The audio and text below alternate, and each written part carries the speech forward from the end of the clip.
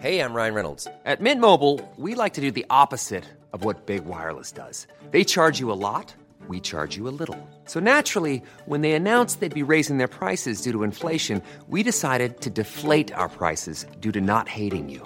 That's right. We're cutting the price of Mint Unlimited from $30 a month to just $15 a month. Give it a try at mintmobile.com/switch. $45 up front for 3 months plus taxes and fees. Promo rate for new customers for limited time. Unlimited more than 40 gigabytes per month. Slows full terms at mintmobile.com.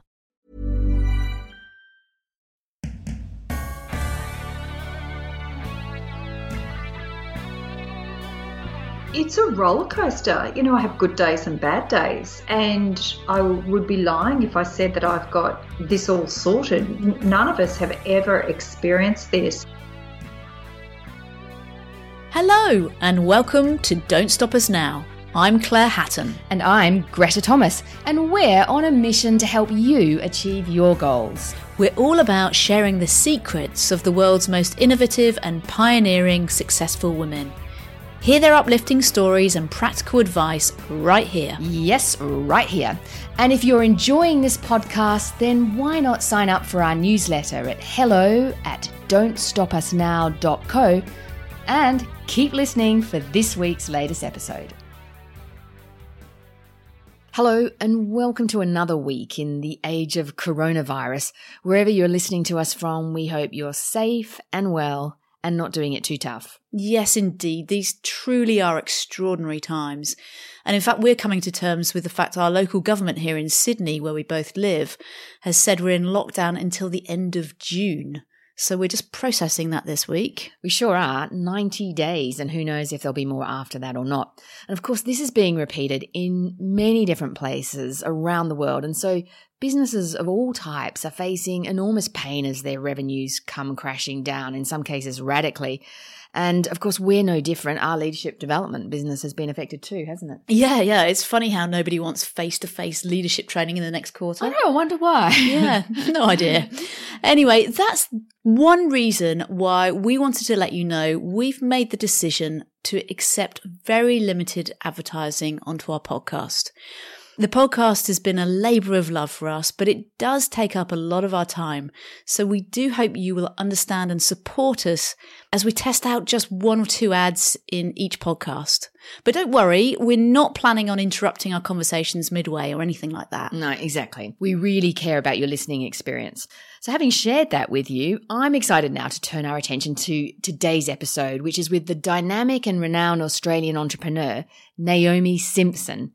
We've actually turned this interview round faster than usual because we really wanted to share Naomi's thoughts on coping with COVID-19 related disruption sooner rather than later. Now, Naomi, for those of you who are not familiar with her, co-founded online business Red Balloon nearly 20 years ago.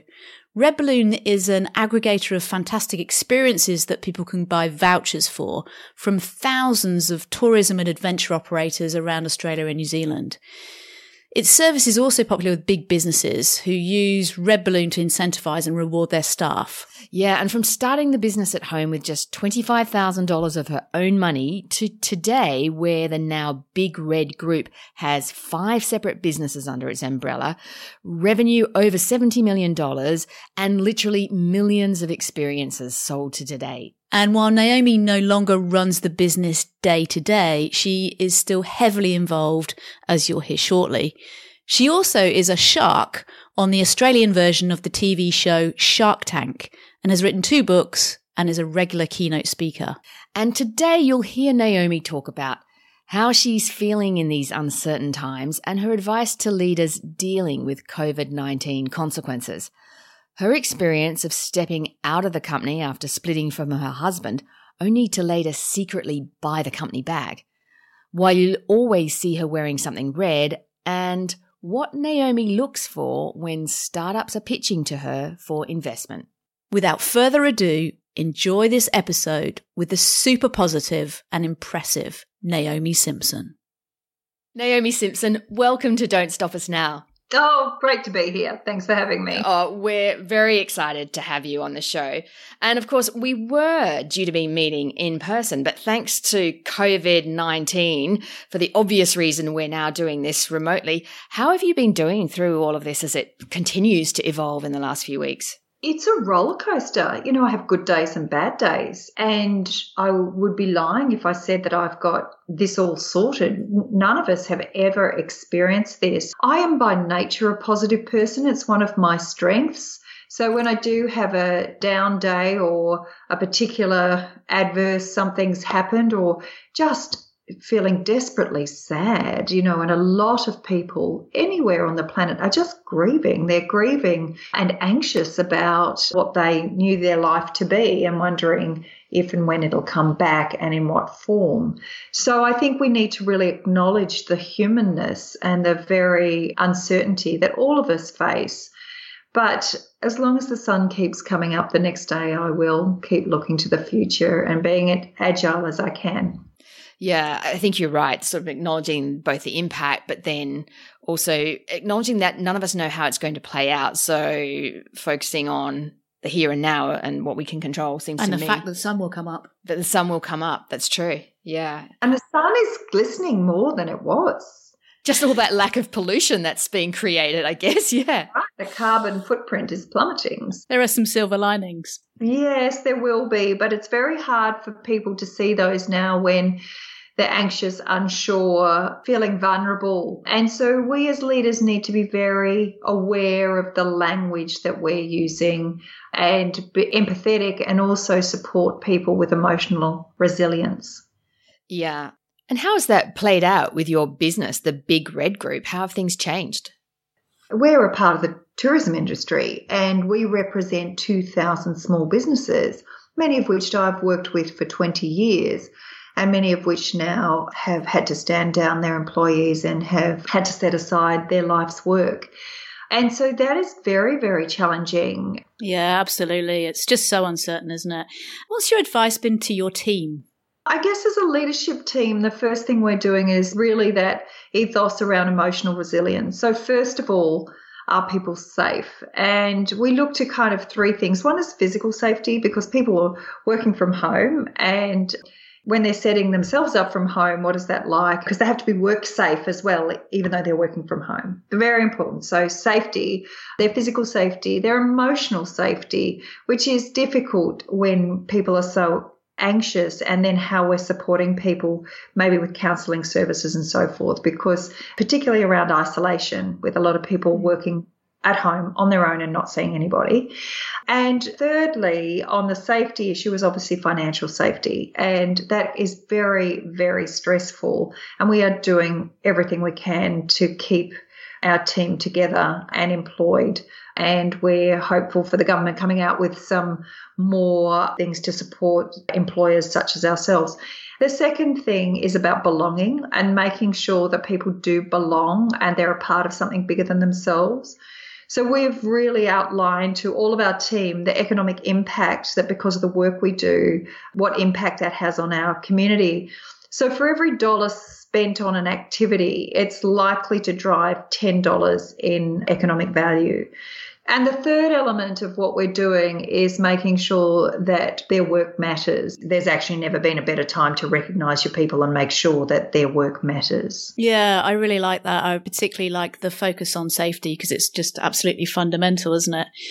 You know, talking about the situation and looking at you as a leader, I'd love to now sort of go a little bit towards your childhood and really understand you as a person, if that's okay with you. Yeah, sure. And you've got such a positive and constructive outlook in life. I mean, whenever I see you, you've always got this big beaming smile on your face. When you think back to your childhood, were you always like that? Yes. Was that just your nature, or was there something in the way that you were nurtured? Well, if you ask my mother, who is probably a better judge of this than I am, she said I was born laughing. I couldn't be bothered walking and I would just sit in my high chair laughing at everything. She said, you never stopped. You know, she said, you sit back, observe the world, see the best in everything and always have. However, in saying that, one of the things that I do know is I had strong role models. So my father started his own business. I know other people who started my business. So whilst I might be innately positive, I also had good functional and technical role models, and my mum worked on one of the first computers in Australia, so was a leading businesswoman in her time, working for a great Australian entrepreneur by the name of Lindsay Cattermole, and her business was Aspect Computing. So, I had good, strong role models as well. And I think between the role model and innately just being positive, I think that's come together. And not to say I'm always happy. Happiness is one of those fleeting emotions, but I do know how to dust myself off, but I feel very fortunate that I am loved, and that makes it easier. And how would you describe your childhood? Oh, I had such an average middle-class upbringing, going to the local primary school and the local high school, and, going on camping holidays for 2 weeks a year at summer with my parents. And my sister and I had a very uneventful and average middle-class upbringing, which as an entrepreneur is odd as well, because many entrepreneurs are first generation or immigrants, and that's because they're innovative and they've come to a land of opportunity, or they see opportunity and they have to come from a space of nothing.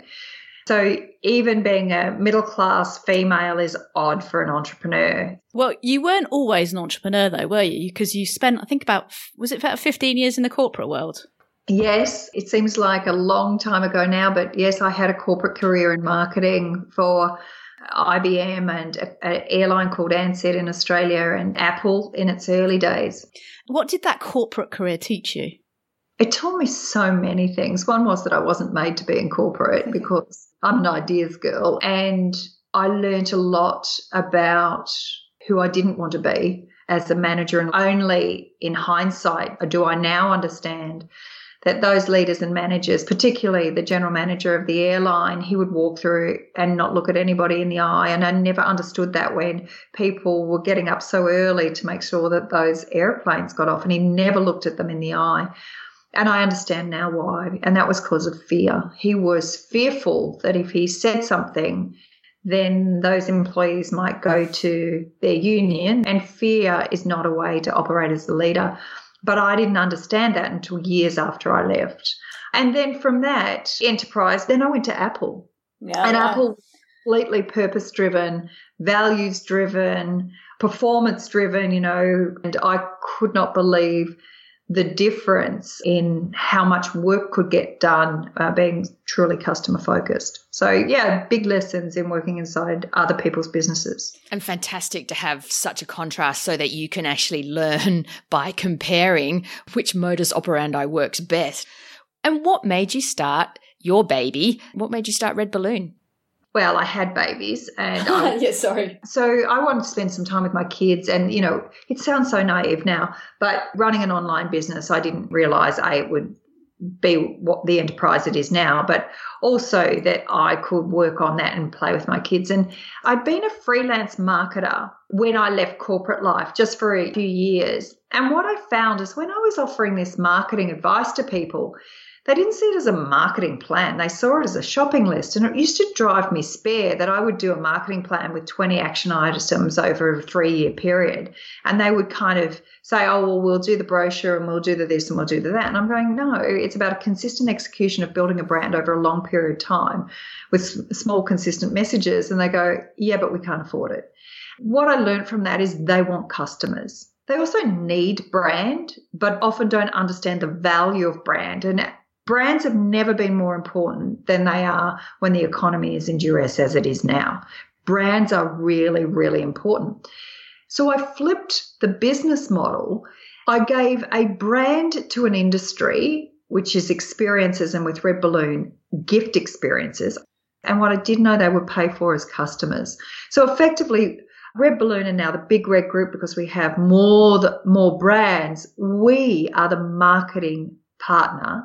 We are the marketing company. So we have the state-of-the-art AI tools able to look at consumer sentiment, understand where customers might lie, and then acquire those customers on the behalf of. And the other thing is then we can become the conduit for a corporate business. So Commonwealth Bank, I can't go to the local jet boat. The jet boat guy can't go into Commonwealth Bank and go, would you like to buy, 15,000 jet boat tickets? But I can go in there and say, would you like to buy 15,000 red balloon vouchers that people can redeem on one of 2,000 different activities depending on people's personal choice. It puts us in an incredibly unique position of being the conduit between audiences, corporates, businesses, and also these small business suppliers. I'd like to really go back to that time when you were working out of your front room, I think, and you had $25,000 in cash to fund the business. What was it like? How would you describe that sort of experience of starting that business? It's such a blur. It's just a blur. In some ways, I don't even remember. It was just hand to mouth. I had 2 small children, so I was sleep deprived anyway. I just sat at my computer bashing away. I remember my husband, who is no longer my husband, we were married for 20 years, but we separated, and him going, are you ever going to stop playing with that thing? Honestly, just give it a break. And so, you know, it was long and hard and a lot of work and a lot of trial and error. What was good is there wasn't a lot of online businesses, which I didn't realise at the time was a good thing. So we got some airspace. What was not so good is we didn't have any of these amazing cloud-based software systems. I mean, social media wasn't even invented in those days. But it's just a blur. I don't know. I just did one thing after the other. Some worked, some didn't. But what did work was being persistent and not giving up and picking myself up and just keep going. Yeah, I can hear that energy in you. Yeah. Did you ever doubt yourself? Everybody kept saying, what a good idea. Even my mum, she said, that's a great idea, sweetheart, but never bought anything. And so I was like, yeah, thanks for telling me everybody's a great idea, but could you buy something, please? It took 15 months before it got traction enough for me to go, right, this could really, really fly if I do it properly. So it took a while and just persistence and, you know, I had to be a generalist of everything. Yeah. And I think that's the thing about being small business. You have to do the accounts, you have to load the product, you have to take photographs, you have to, you know, you have to do everything. And as the business got bigger, how did your challenges change? I think as a leader, it changes because it needs a different energy and structure. You can't live on pure energy and positivity alone. Systems and processes allow you to scale a business. So I think that that's important. I separated from my husband and he owned 50% of the business. So that was a very challenging time for a long time until with business partner David Anderson, we created the Big Red Group and we actually bought Red Balloon. I bought my own company and that's a whole nother story. Because you actually stepped out of the business in 2011, didn't you? Yeah, as part of that separation, I was happy not to be CEO anymore. Also, I think the business had outgrown me and it needed a different view. I think I'm self-aware. People think I don't, but I do know my strengths and my non-strengths. I learned one thing, I rush back to the office. I'm like, let's go. But apparently you need a plan, you've got to execute on your plan, and then you move to something else. Well, I'd like to have all the ideas going at all the time. So it was time anyway, and then I moved to being on the board, and it allowed me to do Shark Tank and write books and, you know, be a speaker and do all the other things which I love and enjoy. And now David Anderson is the group CEO. I mean, I'm working operationally more right now because it's all hands on deck. And I can imagine you're particularly hands-on now. How scary or not was it to orchestrate a deal to buy back your own company? Well, he didn't ever know it was me, so that worked. Fantastic, yeah. It took a long time, but David, my business partner, and I had known each other for many years, trusted friends. He's worked in M&A for a very long time. We both saw the potential of the growth of the experience economy, and we couldn't understand why Red Balloon wasn't growing more when every indicator was telling us that people want more experiences, not less.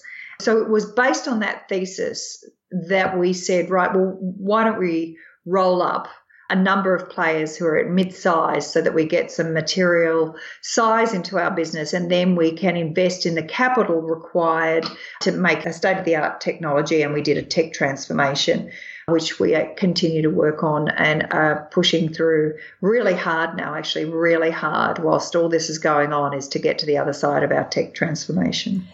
Naomi, I know for many years now you've had really quite a diverse portfolio, and you talked a little bit about the various parts of that, but One of them, which is how many people in Australia might have heard your name, is the business pitching TV show Shark Tank.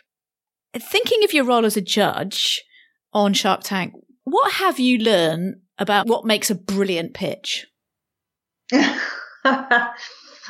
A brilliant pitch is not about the words that you use. It's about understanding who you're pitching to and why. If you think about the best pitches that you've ever seen at Shark Tank, what have they done that has helped them really resonate with you? It's because they will understand the value that they see me able to bring to that. There's some key elements that I always look for. Like the most obvious one is, could I work with you? Because life is short. Yeah. I am looking for somebody who's passionate, who's persistent, who's positive, all the things we've spoken about, but also who gets what purpose really means. And purpose is about contribution. Purpose is about making the world a better place. Purpose is about what you give, not what you get. And for them to understand that is really important. I look for who they are as a person and their value set, but most importantly is to understand the job they're being hired to do. Would somebody pay for this? Yeah. And then how have they tested that thesis that somebody would pay for it? And having seen 400 pitches on a TV set, I got pretty good at picking who I wanted to work with as well. I picked some not so good ones and some good ones, and anyway, so all in the spirit of television. And how much time do you then have to spend with each of those businesses after, let's say, you've decided to invest in them?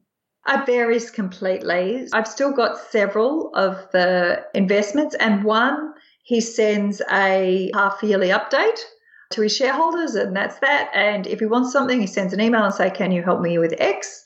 And I've got another one from Series 1, so that means it's 5 or 6 years down the track, and we still have monthly one-on-ones. So, this is the thing that people don't realise is after the cameras stop rolling, these people are in our futures for a long time. Difficult for us when we didn't know how many series we were getting in terms of investing in the resources that we needed to help support us with that. Yeah, it's a big commitment. It's a massive commitment, yeah. Speaking of commitments, I know you've written 2 books and you're a massive thought leader on LinkedIn and you do speaking. What drives you? What's the sort of the messages that you're really keen to get out? If I think about Live What You Love and Ready to Soar, both of those books probably come from my personal motto, which is, if it's meant to be, it's up to me. And that's probably never been more important than it is now, because there is no point blaming anyone for how we find ourselves. No matter what, we all just are. And blame is very damaging versus, this is my set of circumstances, now what can I do? And it doesn't mean you have to do all the work, but taking responsibility for who you are has been freeing for me over the years. So if I look at my 2 books, Live What You Love came from LinkedIn asking me to write a post about what would you tell your 22-year-old self. I started writing and, a blog post is usually 600 words and at 6,000 I thought I had a bit of a problem. At 18,000 words, I asked a publisher friend of mine, what she thought, and she said, just keep going. Let's see how we end up. If you get to 72,000 words, we've got a book. But I was really clear about who I was writing it for. I was writing it because so many people have said to me, I'm just not sure of my purpose and I want to find purpose. And I think right now, a lot of people might have a bit more time on their hands and they might say, okay, on the other side of this, what do I want? And purpose, by the way, might be just feeding yourself or having a roof over your head. And that was Condoleezza Rice that said that. It doesn't need to be a big, lofty purpose. It might be having Wheaties on the table. It's not about, did I save the world? It's about, how can I look after myself, then my family, then my community, and then the broader group. So that was the first book. And the second book was, I realised, Ready to Soar. Something like more than half of Australians have got an idea. Like, we're a country of innovators, but it doesn't mean they're meant to be business people. And having watched all of those pitches, and I get pitched all the time, I still get pitched. And if I say, oh, that's a great idea, they might spend their whole life savings on it, but they personally weren't the right makeup to be an entrepreneur, because it's full of twists and turns, ups and downs, and not necessarily the thing. So Ready to Soar, I wrote for all the people who have an idea to kind of work through the scenarios. And I just got a beautiful email literally last week from somebody said, we took the time to read your book as a family. We now know that this is a long road. We had the misunderstanding it was a quick road, a quick shortcut. And so even that, I think, is an important contribution to make. But both books come from my stance of if it's meant to be, it's up to me. My job was to give my experience in a format that might support people on their own journey of taking responsibility for their lives. Love that. Love that. And you are high profile. We've seen you on Shark Tank or on stages or the covers of your books. And one thing that we always see when we see Naomi Simpson is a splash of red. Tell us the story behind that. Look, it might sound odd, but 15 years ago, somebody said I look good in red. And it just became a uniform, and it also reinforced Red Balloon. And as I became a keynote speaker, what we need to do as speakers is make the audience as comfortable as quickly as possible, because we cannot distract them. And so if I wore a uniform, which is a red dress, they go, oh, that's that Red Balloon lady, or that's that lady from Shark Tank or whatever. And it actually makes people feel comfortable because they know who I am. And it makes my job easier because I just got a bunch of red clothes and I just put them on. It just became my thing. And the challenge for me now is if I don't wear red, people go, are you okay? Something wrong with the business? I go, nah. So there must be days where you really don't feel like wearing red. Well, I don't wear red on weekends because I'm not working. It's just a uniform. I'm sitting here though, housebound, and I've got a red top on. Yeah, you do. Exactly. You've got so many aspects to your world. What are your, tips for getting so much done? Oh, I don't know. I read this great book years ago by Gary Kellett called The One Thing. And the one thing is when you look at your to-do list and you review it of all the things you would like to get done, what is the one thing that when you do it, everything else will become easier? Yeah. And so my one thing for a while was writing that Ready to Soar book, because then with everybody, I shouldn't say anybody, but my inbox full of mentoring requests and so forth, or will you invest in my business? I'm like, have you read my book? And that was a one thing that answered that question responsibly, but also contributed. And so, obviously we're in the middle of this crisis right now, but what does success look like to you in the next sort of 2, 3, 4 years? Well, we know that when people have experiences, they connect with people who are important to them. And I am concerned, and increasingly concerned now that we're in this circumstance, is that we're so busy connecting digitally, we've disconnected physically and emotionally. And so when people do experience together, the shared experience builds something completely kinesthetic with humanness. And so we believe that the more experiences people do, the better off we will be, as long as they're sustainable. So at the Big Red Group, we shift the way people experience life. And we'll know that we're successful if by 2030 we are serving an experience sustainably every second, somewhere on planet Earth. And I would argue this is about us moving towards the notion of the good life. And the good life is only going to be a good life if we have a healthy and clean and sustainable planet. Absolutely. And a question that we like to ask all our guests, and it's a little bit similar to the question that I think LinkedIn asked you, is what advice would you give your 30-year-old self? My 30-year-old self? Yes. That was only last year. I can't remember. Exactly. Look, what I would tell myself is to breathe and to really invest in some of the softer things. I used to run marathons and do all these things. Actually, I needed to do yoga. I needed to counterbalance my very busy work life with something at a different speed. So something that was really mindful. I would tell myself that it was okay to be still, okay to reflect, and to work on the important, not rush to the urgent. I spent a lot of my 30s rushing and worried and running around. So I would say be calm. And I would say that to people now, whilst we are in uncertain times, the greatest thing you can do for yourself is to be calm, to breathe, to reflect, and to choose very carefully what media you consume, because you can't unsee things and it triggers us emotionally. It is designed to. Yeah, absolutely. I think that's very wise advice.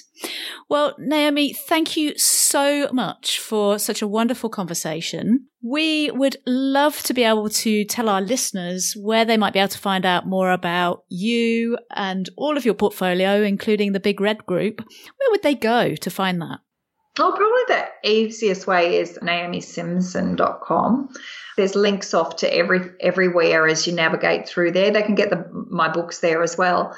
And the other thing is, if you wanted to just follow me on LinkedIn, I do write for LinkedIn. And of course, anybody wants to have a little look at the Red Balloon website. Mother's Day is coming. And even now with your global audience, of course, we have virtual experiences. Absolutely. So you can have an Australian experience wherever you are in the world. So, can't help myself, always the saleswoman. Always the saleswoman, but it's completely fantastic. And who wouldn't want to have a virtual experience of Australia?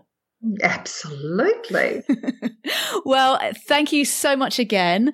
It's been wonderful talking to you, and good luck with everything that you've got to face with the Big Red Group. And we will see you when we come out the other side. Yeah, and stay safe. Take care. Thanks, Naomi. Okay, see you. Thank you for having me. Thank you. Take care. Bye. Bye.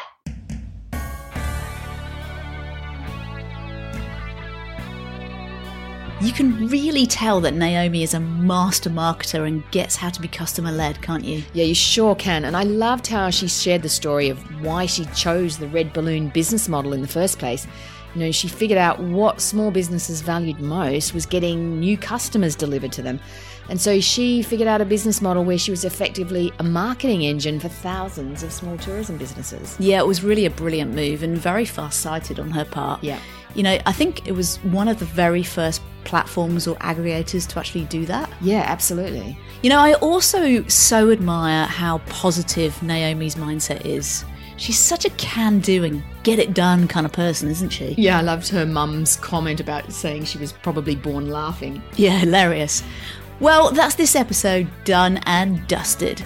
Don't forget to join up on our website, don'tstopusnow.co, as we've been holding some free live check-ins these past couple of weeks, and we'd love to see you there. We certainly would. And stay tuned for our next episode, focused on this sadly all too topical theme right now of how to respond when you lose your job or key income.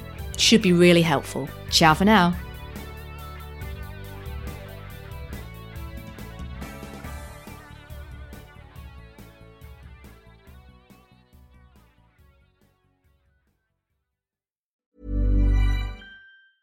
Planning for your next trip? Elevate your travel style with Quince. Quince has all the jet-setting essentials you'll want for your next getaway, like European linen, premium luggage options, buttery soft Italian leather bags, and so much more. And is all priced at 50 to 80% less than similar brands. Plus, Quince only works with factories that use safe and ethical manufacturing practices.